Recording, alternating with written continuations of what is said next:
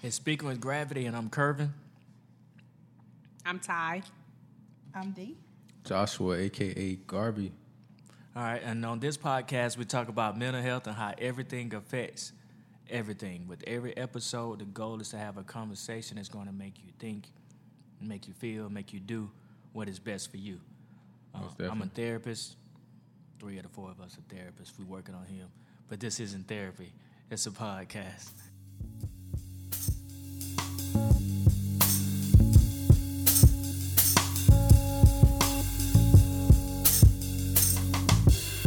And so now we're going to go right into, no guest today, so we're going to go right into the Twitter discussion by pretty dope person, if I say so myself, if I have to say so myself.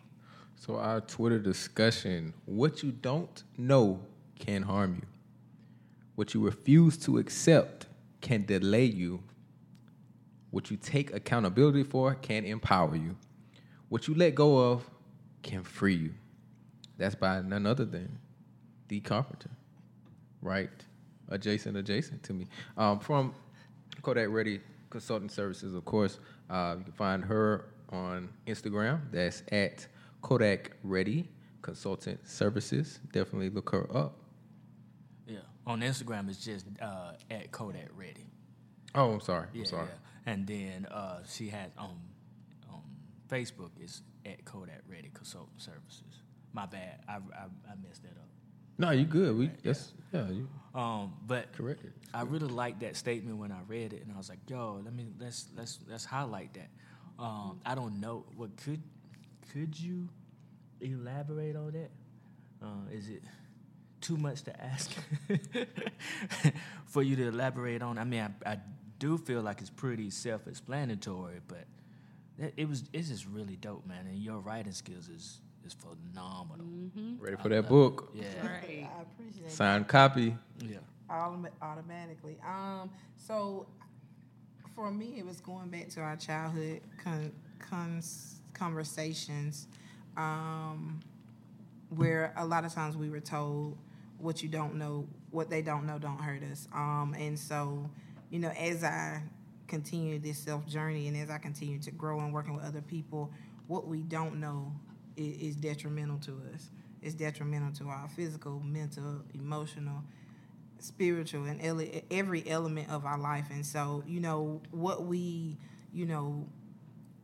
learn, we still have to accept and begin to process, because we can know something and not do anything with the information that we learn. And so that can prevent us from being able to grow and expand and develop as we should. Accountability, taking responsibility for yourself. I am my choices, and I am the decisions that I make for myself, and they do impact me and the people around me.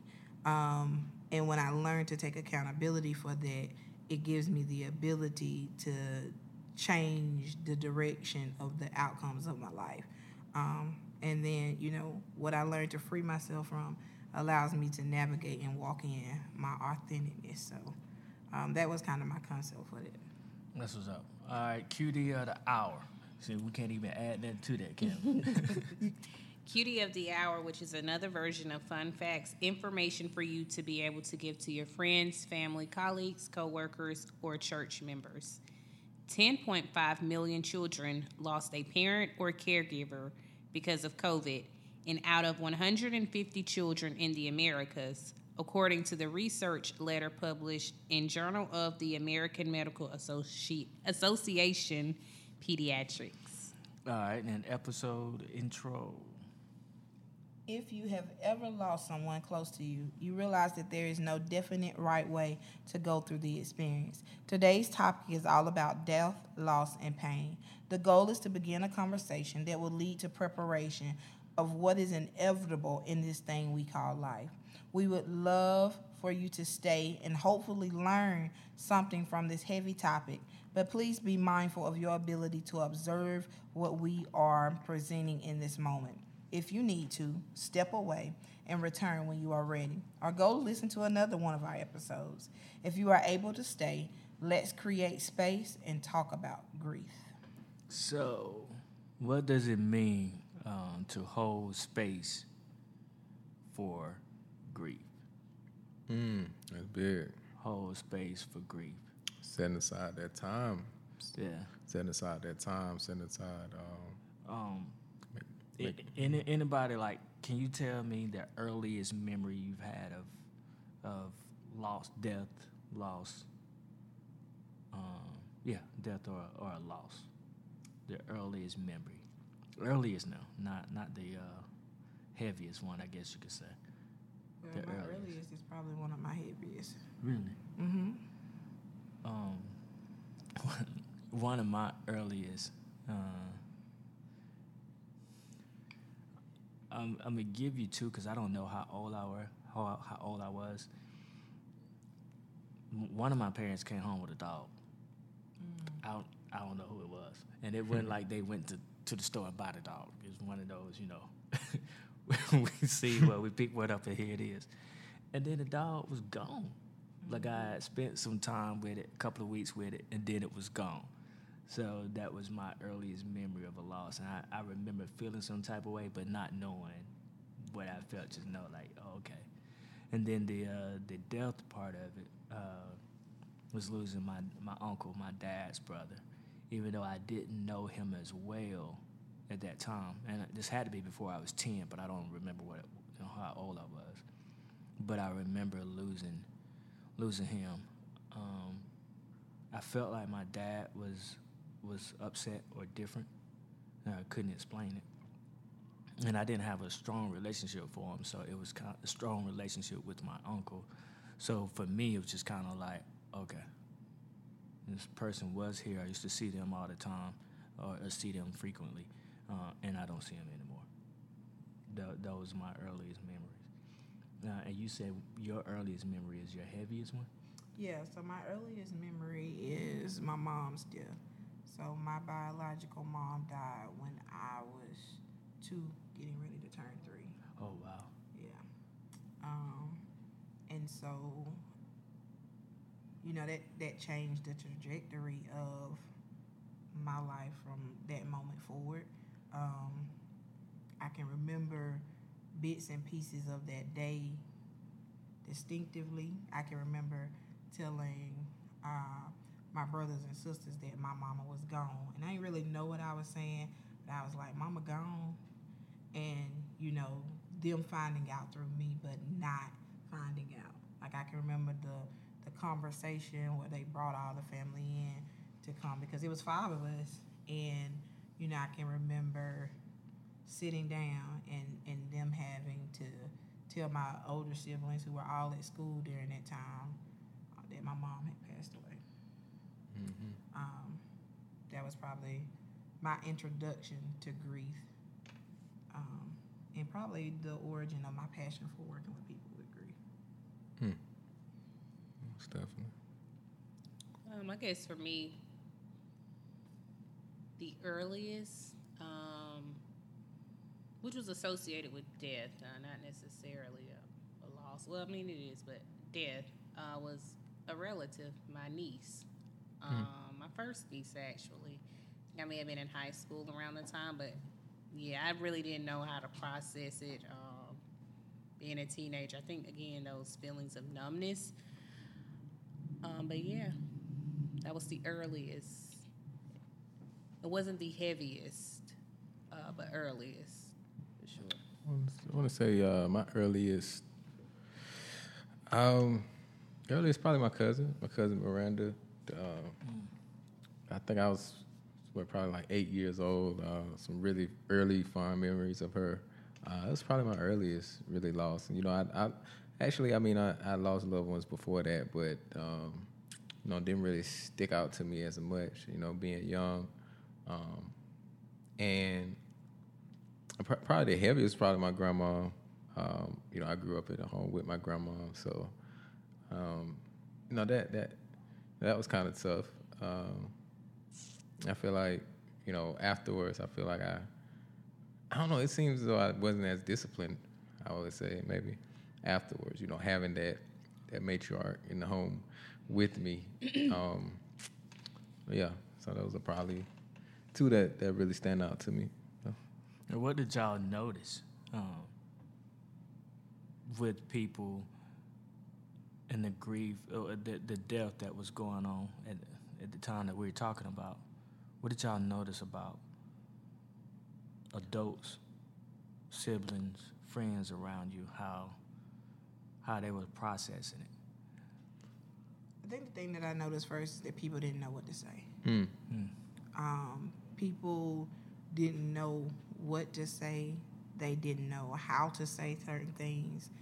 And I don't think that people really understood what that meant for us as children. And I think people were empathetic and they were sympathetic to us, but they didn't really know how that changed everything in that one moment. And I think that's common with grief, right? People don't know what to say, you know, and I'm sorry, you know, it's the first thing. And, you know, if they've been sick, they in a better place now. And a lot of times those words aren't as compassionate as people think they are. Yeah. Right? And I think people were uncomfortable being around us because they did not know how to, as we call it now, hold space. Like, right? They felt like they needed to say something to us to make us be okay. And the reality was there was nothing they could say that would make us okay. And that's kind of what that experience taught me early on. Yeah, I was 23 when I lost my father, and I, thought I was prepared for it, if that makes sense. Like I thought I could handle it, and exactly what you're saying. People say things because they just want it to be better, or they want you to feel better. And I remember not remembering what people were saying. Like, somebody's talking to you, you hear words coming out of their mouth, especially the closer it was to that actual moment of me finding out that my father had died. And even just that wording, right? He passed away. No, he died. He gone. He's not coming back. And this is a heavy topic because even with that, not only did I not hear people, but for the longest, I didn't really do anything about it. It's just, he gone. Let me move on. Whatever that means. Like, let me move on. What does that mean? And, when you're going, I don't personally like doing grief counseling. But when you're going, and it's like, what does it mean to move on? I don't know. I don't. That's hard. That's hard to kind of figure out. What does that mean to me as an individual? And there was probably about 2.5 years I didn't know what it mean other than for me to kind of act out in not a way that he would that was a representation of me, of what I really wanted to be, or what he would have wanted me to be as a son. But it was just me, just doing stuff. You're trying to adjust, though. Yeah. Right, yeah. And I think people take away from the notion of, because especially when you lose someone so close, the idea of how we perceive life has changed forever, right? And I think about even my first introduction to grief. Like, grief for me at 2 years old was different for grief for my sister who was 12 or 13, right? We lost the same person, but we lost two different people, right? Yeah. My brothers lost a totally different person, right? And even for a long time, at that time, I grew up with a lady who was close to my mom, and she raised me and one of my other siblings, and I often referred to her as mom. And for one of my brothers, that was very problematic, because me acknowledging her as mom to him was as if I was omitting who my biological mother was. Yeah. And then at that age, I couldn't understand what he was talking about. Like, yeah, I get that that's mom, but this is who's taking care of me. This is who's providing for me. So, I'm paying reverence to her role in my life. But to him, it was like, you don't understand what that means. And now as an adult, as I've gotten more acclimated in grief, I understood for him that was a part of grief for him. Like, to him, that was him saying that by me acknowledging someone else's mom was me kind of putting a nail in the coffin. You know what I'm saying? It was finalizing my mom's death. And I think that people don't always understand that grief doesn't have an ending when it comes to loss. And so when you talk about being able to move forward, it's really not that you're moving on and forgetting this person. It's that you're now having to adjust to life without this person. Yeah. You know what I'm saying? And that's a day-by-day journey because it looks different for everyone. Yes. I think language is important too, and a lot of, like you mentioned earlier, Curvin, common things that we hear from people who are offering that emotional support to individuals who experienced a loss. But oftentimes, like you guys indicated, those things really aren't helpful, and they're unintentional about it. They're intentional with their ability to try to show support and comfort, but kind of unintentional how those things, it kind of just like, it offers no validation in a sense, so, it was their time, God was ready for them. That's how do you know this individual identifies with any type of religious or spiritual beliefs first and foremost? And then that's kind of maybe saying, well, does that mean that they, just because it was their time that they were supposed to go, like, it still can kind of become invalidating of my feelings, and offer or just promote more feelings of hopelessness, and then can often lead to people becoming more isolated, people shutting down. So I think just learning what to say and what not to say, and being okay with, dang, I may have said the wrong thing because of my lack of knowledge around what to say, and then, just simply sometimes not saying anything, just your presence alone, or the simplest things. I'm sorry for your loss. Let me know how I can be of service or how I can help, or I don't know what you're going through, because just because I lost somebody and just because you lost somebody, I still don't know what you're really going through. Yeah, we may have similarities with losing somebody or losing something, because like we all know, grief, it isn't just about losing an individual. It can be because of loss of a job, loss of a neighborhood, like movement, different changes going on in our lives, pet, whatever the case may be. Just kind of learning I don't even want to say learning the appropriate language, because that varies too, but just being mindful, I guess, again, of what we're saying or suggesting to people who are experiencing grief and loss. Like I went through it early, there's no definitive right way. Right. You can be there, but there's no right way. Going to what you were saying about, you made the statement that sometimes people can say it was their time, or God wanted them, right? Again, going to my dad, I'm a preacher's kid, so grew up in the church. Dad's a minister, and I remember at the time that it happened, we were all at the hospital, and my current pastor, he wasn't the pastor, my pastor at that time, but he was at the hospital with us, and he was, let us pray, and I feel like I'm a spiritual person, but in that moment, at that time in my life, I didn't want to pray. Right. I vividly remember that. Like, they said, let us pray, and I did not want to do it. And again, my pastor grabbed, well, he wasn't my pastor then, but he grabbed my hand. I just happened to be standing next to him, and he grabbed my hand. And there was a part of me that wanted to take my hand away, but I allowed him to hold my hand, and we kind of got together. I can't say in that moment that I felt better. I can't even say that. But I remember having that thought. That's probably been the only time that I didn't want to pray. And I'm saying that to say, you don't know what to say. You can, just because you're saying that doesn't mean that person's going to say, oh, okay. It doesn't mean that you're absolutely wrong for saying that, but just know being there. Whatever you say, you'll figure it out after you're around that person for a period of time.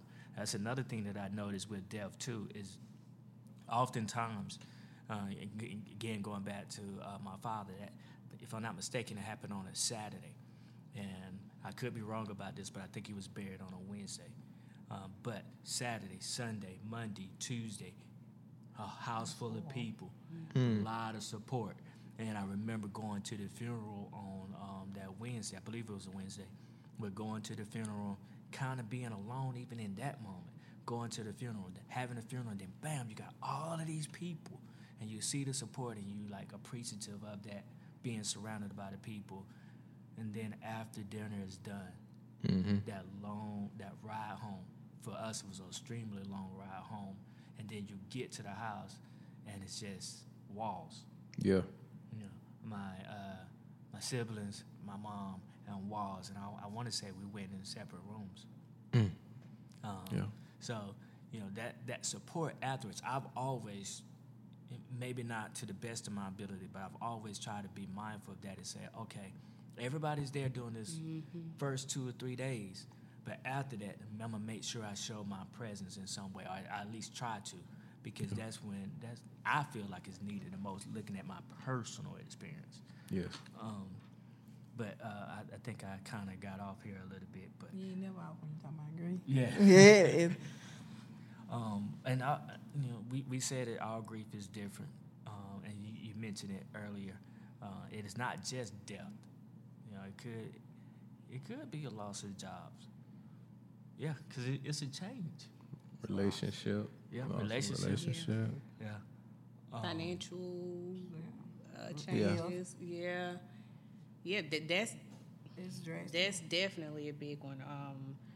Losing the ability to be physically independent, working in hospice, just experiencing individuals express, the lack of physical capabilities that they once were able to achieve, but just being able to remind them you still have other capabilities, but I know that may not be the appropriate thing, because that may be dismissing. I'm aware of that, but this is how I feel right now. I ain't able to do X, Y, and Z. So just, I guess, trying to highlight those things. I didn't mean to take it off like there, but yeah, different forms of loss. Even if they do, if you're trying to highlight different capabilities, right? What I like to do is, instead of just flat out telling somebody, yo, you got different capabilities, asking it. Yes. And then hopefully allowing them to see it. Like, just asking a question. You could get mad at me for just asking a question, but that's what I'm doing, and I'm hoping that you'll gather from your answer that this is what it is. And if given the space and the opportunity, I'll share with you, like, this is where I was going with this, right? But asking that question can be helpful to get to that point. I think you also have to be governed by relationship. And I think we've been talking about relationship in the past several episodes, but when someone is dealing with grief, relationship matters, right? For me, I've experienced grief in the multitudes of experiences, from relocation, from, my mother dying, like I said, at 3, and then my father dying when I was 16. And, my father was absent from my life until I was 12. And even then it was inconsistent. So there was a form of grief I had for him before due to his lack of involvement. But then there was a physical grief once he passed on. And it made it even harder because the week before my father passed, which I truly believe he understood that his time was approaching, he made amends for his lack of parental guidance and participation in my upbringing. And so, that was another form of grief, because here we are trying to establish a relationship, and then, life is calling. And then you have people who say it was his time. And I think, those people don't really know me. And so that notion of I feel alone, that's a valid feeling, because this experience, it doesn't mirror or match anyone else's. So in essence, there is an element of loneliness. But there is also importance and significance in recognizing the people around you.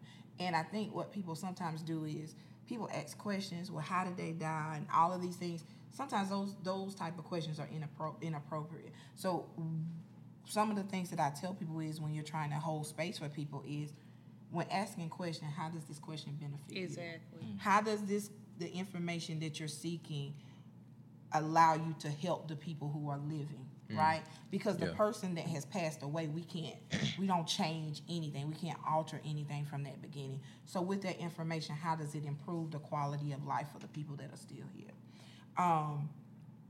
In my direct experience with grief, I also learned that there is a time and a place for everything, right? And I think what you mentioned earlier is most important is that silence is still support. And I don't think that people realize that when this person is grieving, silence is a measure of support. And this notion of what Kervin you mentioned is people wanting to run to the house. There was a time when I thought, paying honors to people, but there's also a sacredness in allowing family to have their space. And I don't want to run to people's house anymore. That's not for me anymore because I just noticed from my own experience with grief that was overwhelming because I was already struggling to be okay, and now you're coming, and now I'm trying to entertain, I'm trying to do hospitality for you when honestly I'm struggling to even get up right now. Like I'm in a place of zonefulness, like I'm zoned out. It's not real to me yet. And so I think you really have to be mindful of how do I have a relationship with this person? Like I may just send a message, but I'll tell them, I'm not expecting you to call me back. I'm not expecting a response for you. I just want you to know that you're in my thoughts and my prayers. If I get an opportunity, I'll stop by. So I'm setting the stage, if it's okay. And I may ask before I come by, is it okay if we stop by? If you don't respond, then, you know what I'm saying, I'll take it as God. But unless we had this type of relationship, I may not come to your house. But I'm also still paying respect because if I want to go to the funeral, that's how I can do that. You know what I'm saying? Or if I want to check on you afterwards, that's how I can do that. And I think it comes with experience because sometimes if you ain't never experienced loss, you don't really know how to respond to it. Right? And so you grow through your experiences. But I think it's important when you don't know what to say, know that your words can be very much more harmful than they are helpful. So sometimes silence is significant. I like what you said about relationship too, man, because sometimes if you got a great relationship with somebody and they say something wrong, it's still okay. Yeah. And also with that relationship, again, going back to my personal experience, I had one friend, we were roommates at the time. I believe he probably called me every hour on the hour, it seems like. And sometimes when he called me, I did not want to answer. This is when cell phones was just now kind of coming, being a thing. So he had access to me. But some of those times I didn't want to talk, but other times it was like, okay. And when he got on the phone, it wouldn't necessarily say, how you do it. We was just talking. Again, I remember my mom being around me like, is he calling again? But she didn't have that relationship with him. I did. So even though it was somewhat, I don't even want to say aggravated, but in that moment, I might not want to accept it in that moment sometimes. But overall, I'm so grateful for those calls back to back to back from him. It kind of kept me on my toes, but it came with us having that relationship. We had a good relationship then. It built our relationship. I had friends that I was probably thought I was closer with than him who had no idea what to do, what to say, how to interact with me, how to engage with me at that time. So, can I ask you guys, who do you see yourself wanting to talk to when you're in those moments, when you're grieving or you're really dealing with loss? Who do you see yourselves wanting to talk to? Maybe it's nobody, but I feel as though I have select people in my life who I would go to if I wanted to talk to somebody. I like reflecting with myself first, of course, but there are like just a select handful that I'll go to. Do y'all have people like that in your lives? I think right now, at this very moment, of course, my wife would be my go-to person, just because she's around me all the time. But if it was, if anything, depending on the person, if it's a family member, then I might go to a sibling more so than my mom. I mean, not my mom, my wife. Or if it was a sibling that it happened to, then I might go to my mom as opposed to my wife. But it's going to be somewhere within that circle of family for me. My wife, my siblings, my mom. I don't think, not to say that I wouldn't talk to anybody else about it, but me, myself, where I'm going to it, I'm initiating it, is going to be one of those persons. And yes, I do like to get to myself at different points in times. But I guess the biggest thing for me, more so than who I'm talking to, is the appropriateness of that time when I'm ready to process this now. You know, either by myself or I'm ready to process this with somebody else.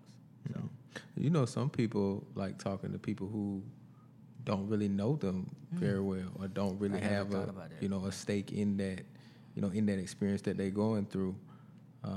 Because oftentimes, some people sometimes just want to be heard, and when we're familiar with somebody, sometimes we try to offer words, like we've been saying, words of encouragement, advice.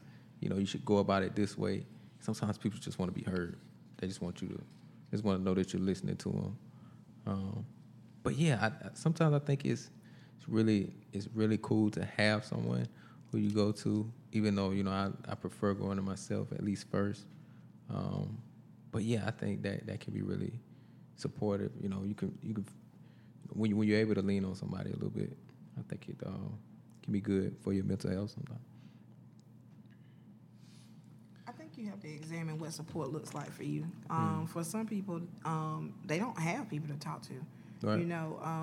A lot of times, when grief happens for individuals, sometimes the person they're losing is the person they would normally talk to, right? And so that's still another reminder that person is no longer here. And I think you just have to be able to really validate yourself in that moment. Oftentimes, when people respond to grief, I've met with a lot of people who said, "I feel like I'm going crazy," and there's validity in that. And it's not that you're going crazy; it's the fear of the unknown, because you have no idea what life is going to look like now, right, as a result of this loss that you've experienced.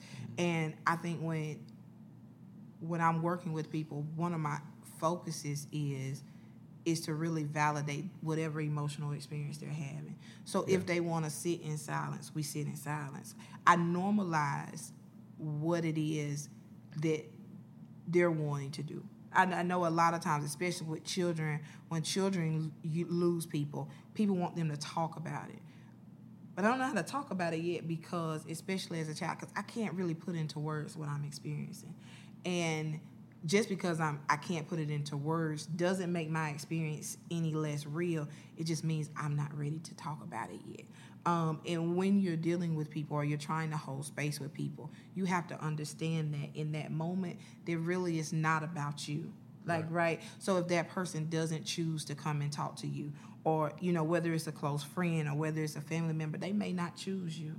You know what I'm saying? They may, like you said, choose somebody that they don't know. One of them, when my mom died my freshman year in college, my foster mom died my freshman year in college, the person that comforted me the most was one of my one of the people that I met in college was her mom, right? She only had met me once, and that was on moving day. But her words was probably the most comforting words I heard during that entire time. And, and when she said it, it just so happened that I was in a spacing that I was able to receive what she was saying. Right? I don't know that if it had came from somebody else at that time, I would have received it the same way. Yeah. But in that moment when she called, I was open to hear what she had to say. Right? And I think that's really important in dealing with grief, is the fact that you don't understand what you're feeling. You're in the right space. because it is an unknown feeling. You've never had to experience this before. You've never been here before. Even if you've experienced loss, like the loss of my biological mom wasn't the same with the loss of my dad, and the loss of my dad was not the same with the loss of my foster mom, right? Each and every one of those losses were different. And I experienced other losses in between, having to relocate, my brother moving out. That was another form of loss, him not being home anymore. Us getting evicted from one property, that was another form of loss. So there, grief was happening all around me in different formats, but all of them happened in different levels.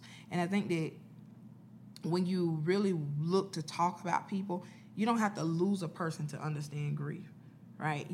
It's the feeling of, what do I do when something that is valuable to me is no longer present, regardless of what that value is, regardless of how much it owes. It's something to me, right? And there's some things that you can't even put a price tag on, right? So once I lose it, how do I feel?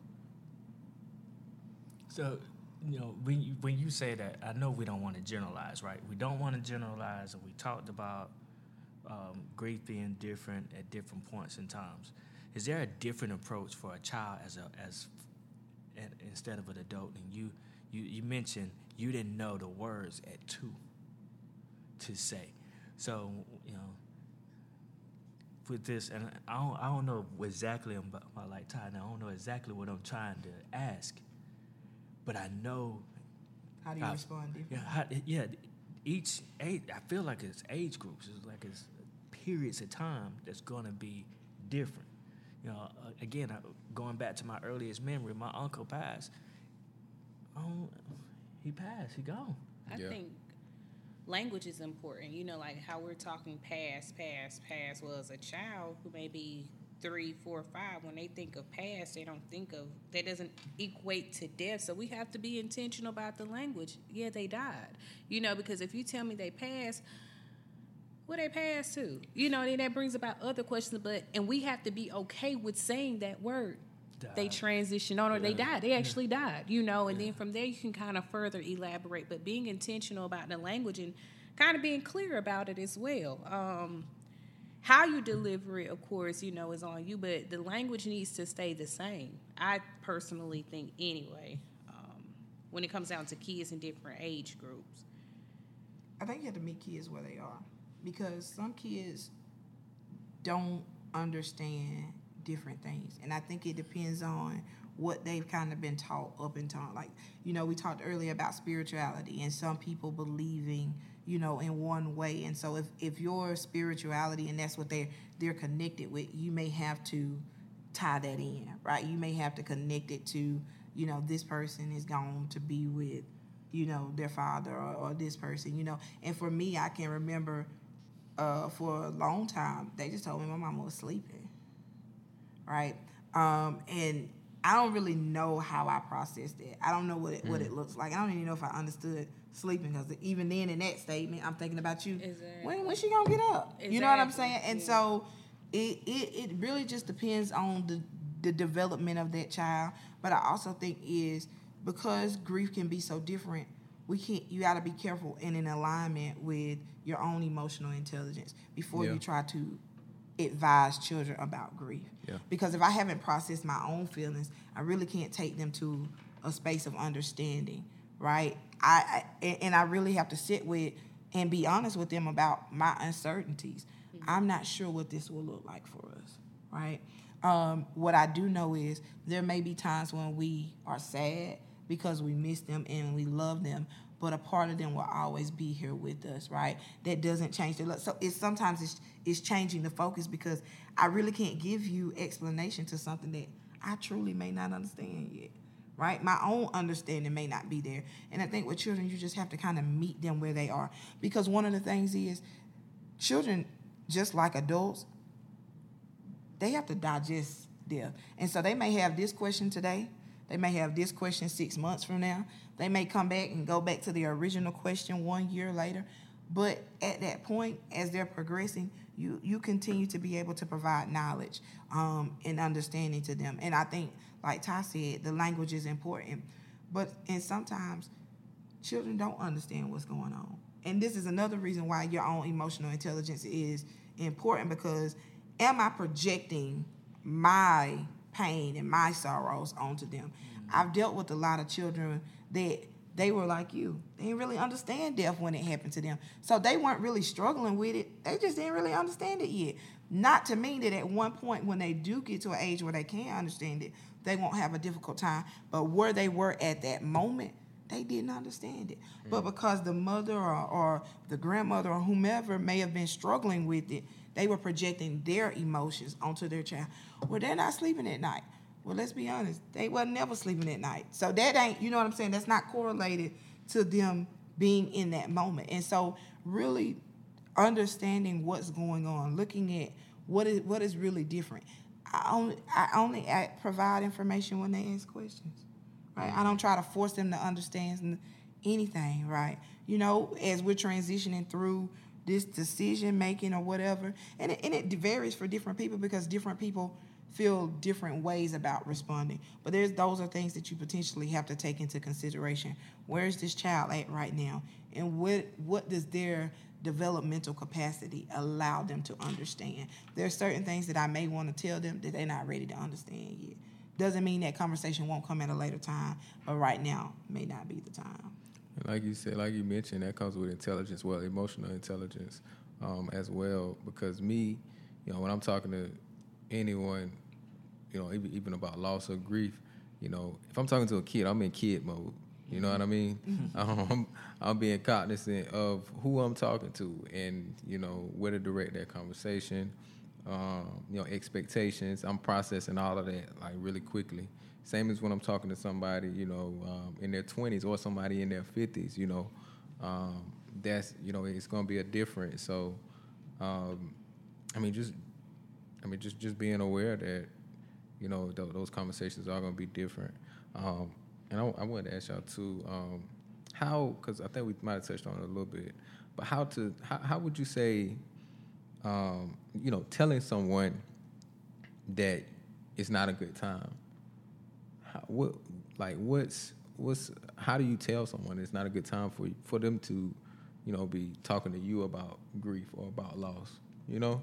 When you say that, meaning after, like, I've experienced it? And yeah, like, say after I've experienced, you know, I'm going through grief, I'm going through a grieving process, and, you know, someone wants to be there for me, but I don't really want them to be there for me right now. You know, I want to, you know, go through it myself right now. How to tell them, because a lot of people, even me, you know, I'm still being empathetic, you know, and I'm thinking about this person wants to be there for me. I don't really feel like it, but yeah, come on, you know what I mean? 'Cause I'm still thinking about them. You got to put yourself first. So in that moment, if you know that you're not ready to receive the support that's being offered to you, now's not the time, but I appreciate it. Simply put. Right. And Straight if they like can't that. respect, straight like that. I mean, people may choose other words, but now it's not the time, but thank you. You know, I'm honored that you showed up and you're trying to offer your support, but this isn't the time for me. So I would expect, because I know we can't have expectations for people, but if I'm being clear with what I'm asking, I would expect for you to respect that. And if that means you just want to sit here in silence with me, I'm okay with that, but not engage in conversations with me at the moment. But I have to be okay with letting you know that and not just sit there and you just talking to me and I'm not even processing it. You know, for one, it's not fair to me and it's not fair to you either. Facts. So for me, I'm going to let you know now isn't the time.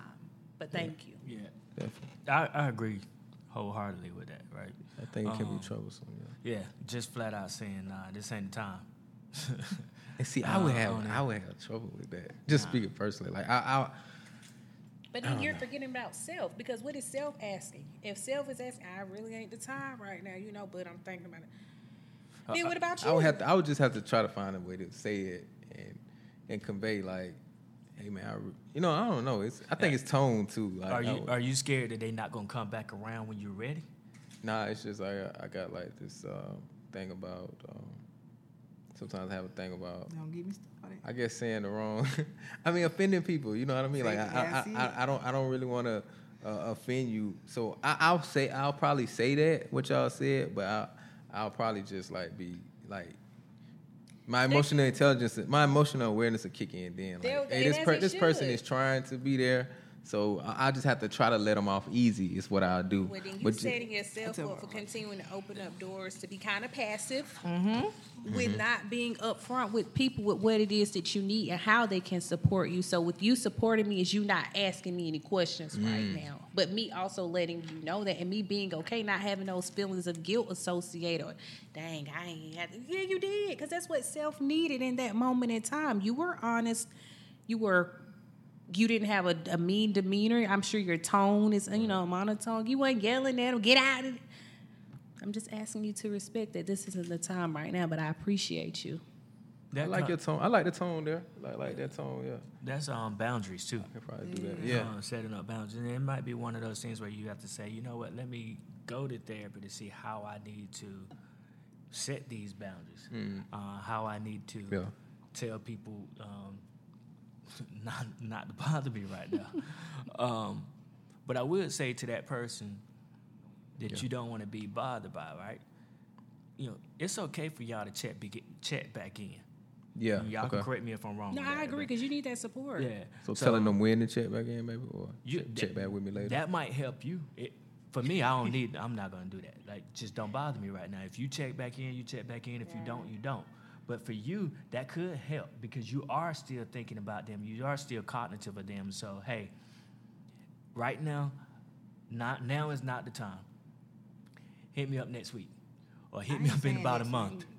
He said she ain't putting no I'm not putting that time frame on it because I'm not doing. I don't think I want to set those expectations because I don't want to set expectations on them, and I don't want to set myself up to be disappointed. Yeah. So the reality, if they don't. Yeah, if they don't, because the one thing about grief, and it's hard to accept, is that life still goes on for the people around you. Yeah. Right. And for a moment, I explain to people this sometimes. To be honest with you, for a moment, life stops. For a moment, when you're experiencing direct grief, mentally, life stops for you because you can't see yourself moving forward past that moment, right? It doesn't mean that you physically, the world stopped, time stopped. But in a moment, I'm probably not processing anything that's happening around me. But the people around me are still living, right? The people around me still going to work, still doing what they got to do, still taking care of it. And so I can't expect you to stay in that moment with me forever, right, and wait on me. But what I can say is, you know what, I appreciate you for trying to be here right now. And, I'm just not in a place where I'm able to talk about this. But, when I am ready, you'll be one of the first people I reach out to, right? Because at that point, I don't put no expectation on you, but I also give myself the freedom. When I want to talk about it, I'll reach out to you. And so if you choose to check in on me, 2 weeks from now or a week from now, I know you said you'd reach out to me when you're ready. You just crossed on my mind. And that's the thing, though. Being upfront, I just wanted to check on you. I ain't looking for you to be up. And I say this but I think when people often want to check on people is you want them to be okay. But the truth of it is they're not going to be okay, right? And when they're going to be okay, we don't know what it's going to look like. When that time is going to come, I cannot tell you that. It may be 2 weeks from now. It may be 2 years from now. It may be 20 years from now. And I still may not be okay with it. And so, you know what I'm saying? What the support looks like, I may still need your support 20 years from now. And on that day where I'm just really thinking about my mom, or I'm thinking about my dad, or I'm thinking about that time, 20 years from now, I just might need you to sit down and listen to me, or be like, yeah, I remember your mom. She was really cool, really dope, nice person. You remind me so much of her. And I don't know that people realize how meaningful those conversations is, but it touched my heart when somebody say, I remind them of my mama. Right? Because I never got to know who she was. Most definitely. Right. Sharing memories is important. Yeah. And so, you know what I'm saying? Yeah, in that first week or two, you might not have been able to support me. But in 20 years, 2 years, and I ain't saying that that's the only time, but those moments matter. Yeah. And a lot of times, that's honestly how I've been able to shift people's mindset is by getting them to talk about memories. Mm-hmm. Like, really getting them to talk about, what's the last thing you remember about that person prior to this experience? Because the experience you're in right now is one of the most painful. So let me take you to a moment that wasn't as painful for you. What was that about? What was that like? What is something they taught you? What is something they always wanted for you? And for me, I strive to always find the lesson in death. I always strive to find the lesson in loss. One of the greatest lessons that death taught me is that my mom had to die so that I could live, right? And when I learned that, like, it really changed my life forever. Do I still desire and miss that relationship and wish I would have had the opportunity? I do. But I realized she really had to die so that I could live, right? For me to be able to experience what I'm experiencing now, her life had to end. Because one of the things that I know was, I don't remember much, but I do remember my mom didn't see me as a person that could do no wrong, right? How dangerous would that be for me, right? If I grew up as a person thinking I could do no wrong and that I was untouchable or unstoppable, how different would my mindset be? How different would my response be? And it's a lot. And that's not the lesson that, my situation taught my sisters or my brothers, but it's something that it taught me, right? And the lesson that it also taught me in other aspects is that just because I move on don't mean other people do, right? I still got siblings that are still struggling with my mom's death. And if I be honest, they may be 30 or 40 years old, but they still 16 when it comes to the passing of my mother, right? Because they've never been in a place to be able to process that. And so how do I help you, right? I can try to move you forward, but I can't force you to go, right? I can't force you. And that's what really, when you're supporting people, I can only try to do so much, right? And so if what I'm saying to you doesn't seem like it's helping you, look, I can see that you're really struggling. You're still having a hard time. Have you considered talking to somebody? Because I don't have the answers, right? With my brother, I don't have the answers for him. As good as I feel like I may be, I don't have the answers for him because he doesn't see me in that capacity, right? He see me and his sister who don't know what she's talking about. So baby sister. Yeah, baby sister, yeah. Right? You don't even know. You on that other stuff. So I can't really help him, right? But it doesn't mean that he doesn't need or desire help. It just he ain't gonna take it from me. And I think that's kind of the beauty of understanding. Just you may be able to help people differently in different experiences, right? And sometimes you may not be the help they need. Well, a lot of times, like I say, you always bring home a lot of things when you're speaking, and when you were talking about recalling memories, even that is different for people, right? I remember people asking me like, "Why do you have a DVD of your dad's funeral, and why are you going back and looking at it?" Well, it helps me process some things. I love hearing the people dialogue about him at that funeral. I actually sung at the funeral, so I listened to myself like I could have did that better. No. But then my younger brother has tapes where he's on the tapes, and that's dope. I think it's my mom that has he used to preach, so some old tapes. All of that is good for me just to be able to hear that voice again. I can't physically touch him. I can't physically be there to see him, but I hear it. I hear and I hear his mannerisms. I hear his wisdom that he shared down with me in those little small clips from time to time, and it kind of bring it back to life for a second. And then the other thing you were saying about time stopping for a second, I'm not gonna disagree with you. I like to think about it in the sense of I lost hope for a little while. I don't know if that's something totally different or not. But I think of it in the sense of death, but also like breakups. When I was heartbreaking, like I ain't gonna never find another girl.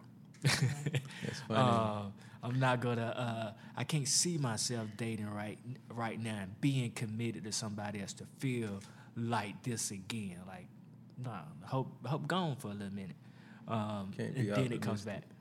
I feel like grief can take your ability to be optimistic. Yes, yeah, and somebody coming around, you like, man, I don't feel like being optimistic right now. Yeah, facts. I don't want to hear that. Don't want to hear that. All right, did y'all have anything else y'all wanted to add? Want to talk about? I wanted you to touch on. You brought it to my attention. Brought it to our attention. Yes. No. The 5 stages of grief. Oh, I just wanted you to touch on those because a lot of people might not There are 5 stages of grief. Yeah, I mean, Denial, anger, bargaining, depression, and acceptance. And D, you can correct me if I'm wrong on this. They don't go in any certain order, right? I didn't know that. Yeah. Not linear. Denial, that's kind of self-explanatory. Just it's not real. They can't be dead. Yeah.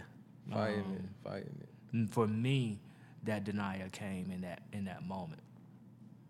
And what was interesting for me, and when I say in that moment, like I've had a lot of death, but the biggest impact, of course, for me was my father.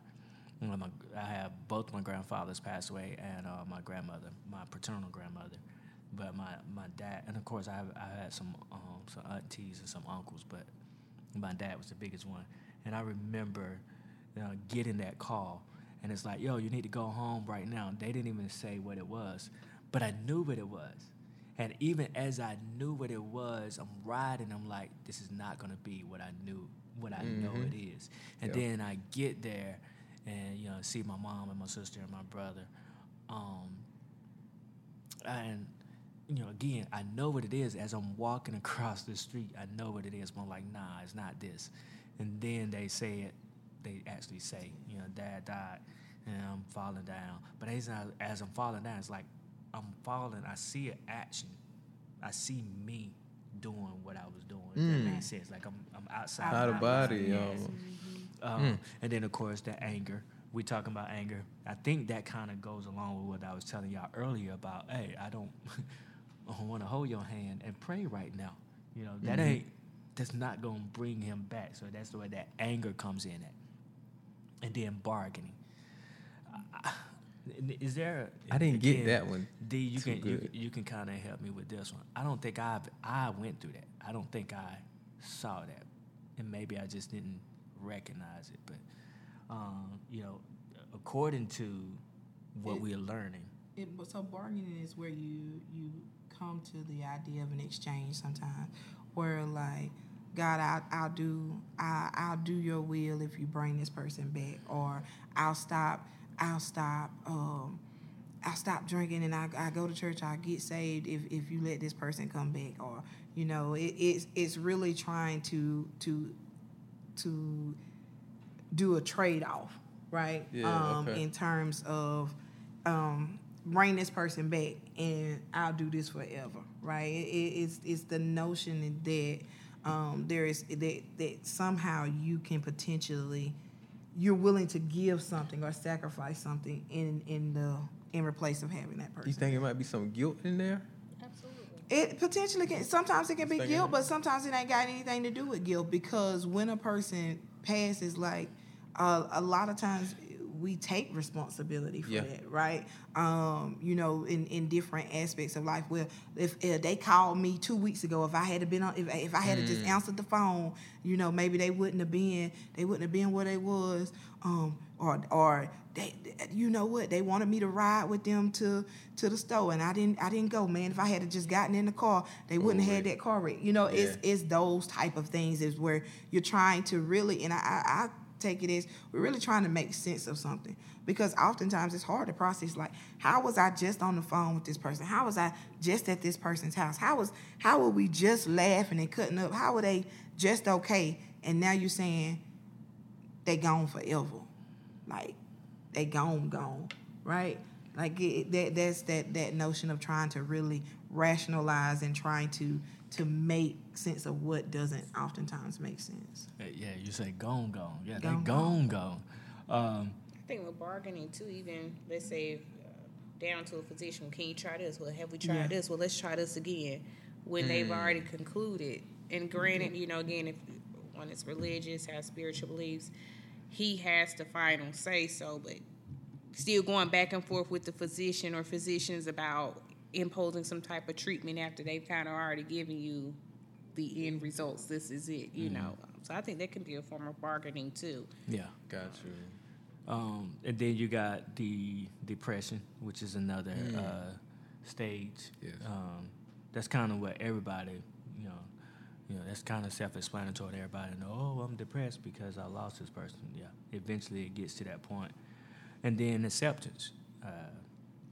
You know, I don't know if it says it in here, but my personal situation, you can accept it and not like, you accept it and you adapt because you accept it, right? You're not going to stop remembering this person. Right. You're not going to stop feeling some type of way. Again, if I watch those videos, sometimes I can watch them and then I'm good to go. I can just walk and keep on moving. And then sometimes it's like, oh, snap. Maybe I shouldn't watch that today. But you accept it for what it is. Even to this day, I still think, like, I look at my kids. There's a lot of things that my dad didn't get to witness. He didn't get to witness me having kids. He didn't get to witness me getting married. He didn't get to witness me going to college. And to go back to your point of what I could take from the death. Again, I remember my mom made me go to college, right? We talked about this in the college episode. She made me go. Of course, I got there. I was feeling myself and started learning. I was like, oh, I could do this. Well, here it is my junior year in school. School is fine. I get a manager telling me, hey, we want to make you an assistant manager at this restaurant that I was waiting tables at.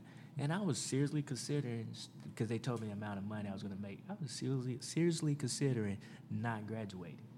And then my dad passed, and, you know, because he was proud of me for going to school. I was like, oh, I got to do this. I got to finish for him. So I don't know what would have happened had he not passed, but I know that definitely influenced me going ahead and finishing and graduating from there. So, Can I point something out? Yes, sir. Depression, I thought something was real dope. Elizabeth Ross, 5 stages of grief. What she said about depression was it's a sort of acceptance with emotional attachment. I thought that was like a really powerful statement right there. I never really looked at it like this person is still emotionally attached to the thing that they are depressed about. You know what I mean? And that's where, I guess, where the depression comes from. Like, they know they've accepted, okay, they're gone, but it's like they're still emotionally attached. And then the actual stage of acceptance is becoming more objective to it. Mm-hmm. I can't control it. You know what I mean? So therefore, I'm not attached to it. You know, I loved that person and their life. You know, but I can't be, constantly attaching myself to what we had, because, in order to I want to say move on. I hate move on, but in order to pick up my pieces and go forward, I have to be able to be objective and let it be where it is. In this model, this 5 stages of grief come from, as he referred to, Elizabeth Ross. When you're going for grief therapy, that doesn't mean that every therapist is going to go through this 5 stages of grief. I know when I'm doing it, that's not like my go-to. It's not. I know about it. I'm aware of it, but that's not what we're not going to go through these 5 stages to try to get you better, if that makes sense. But if I see you in a particular stage, I might try to give you some coping skills or interventions to address such. So we're coming to an end here. We want to give a shout out to Mr. Winston for his audio and visual productions. Check him out on winstonjstewart.com. Subscribe to Gravity on our social media platforms, Facebook, Instagram, and whatever other social media platform we're on at this time. For your event needs, check out 6-1 Event Rentals. And yes, they got a 360 booth with red carpet. Red carpet. We'll share their link in the show notes. Life can be perfect. Picture perfect when you have the tools to focus your lens. Contact Kodak Ready Consulting Services. For more information, they have a website. They have a Facebook page, Kodak Ready. And we'll have the link in there as well. Let's talk about it, a flat platform of questions to make you think about life, health, family, culture, and so much more. Follow Young Garvey on all platforms. Young Garvey / Josh Williams, or AKA Josh Williams. Improve your mental health with therapy. Sit with a therapist. The conversation is different. When you sit with a therapist, the conversation is different. Visit my website, Gravity Counseling Group. We have wellness group, individual, family, and couples therapy workshops coming soon.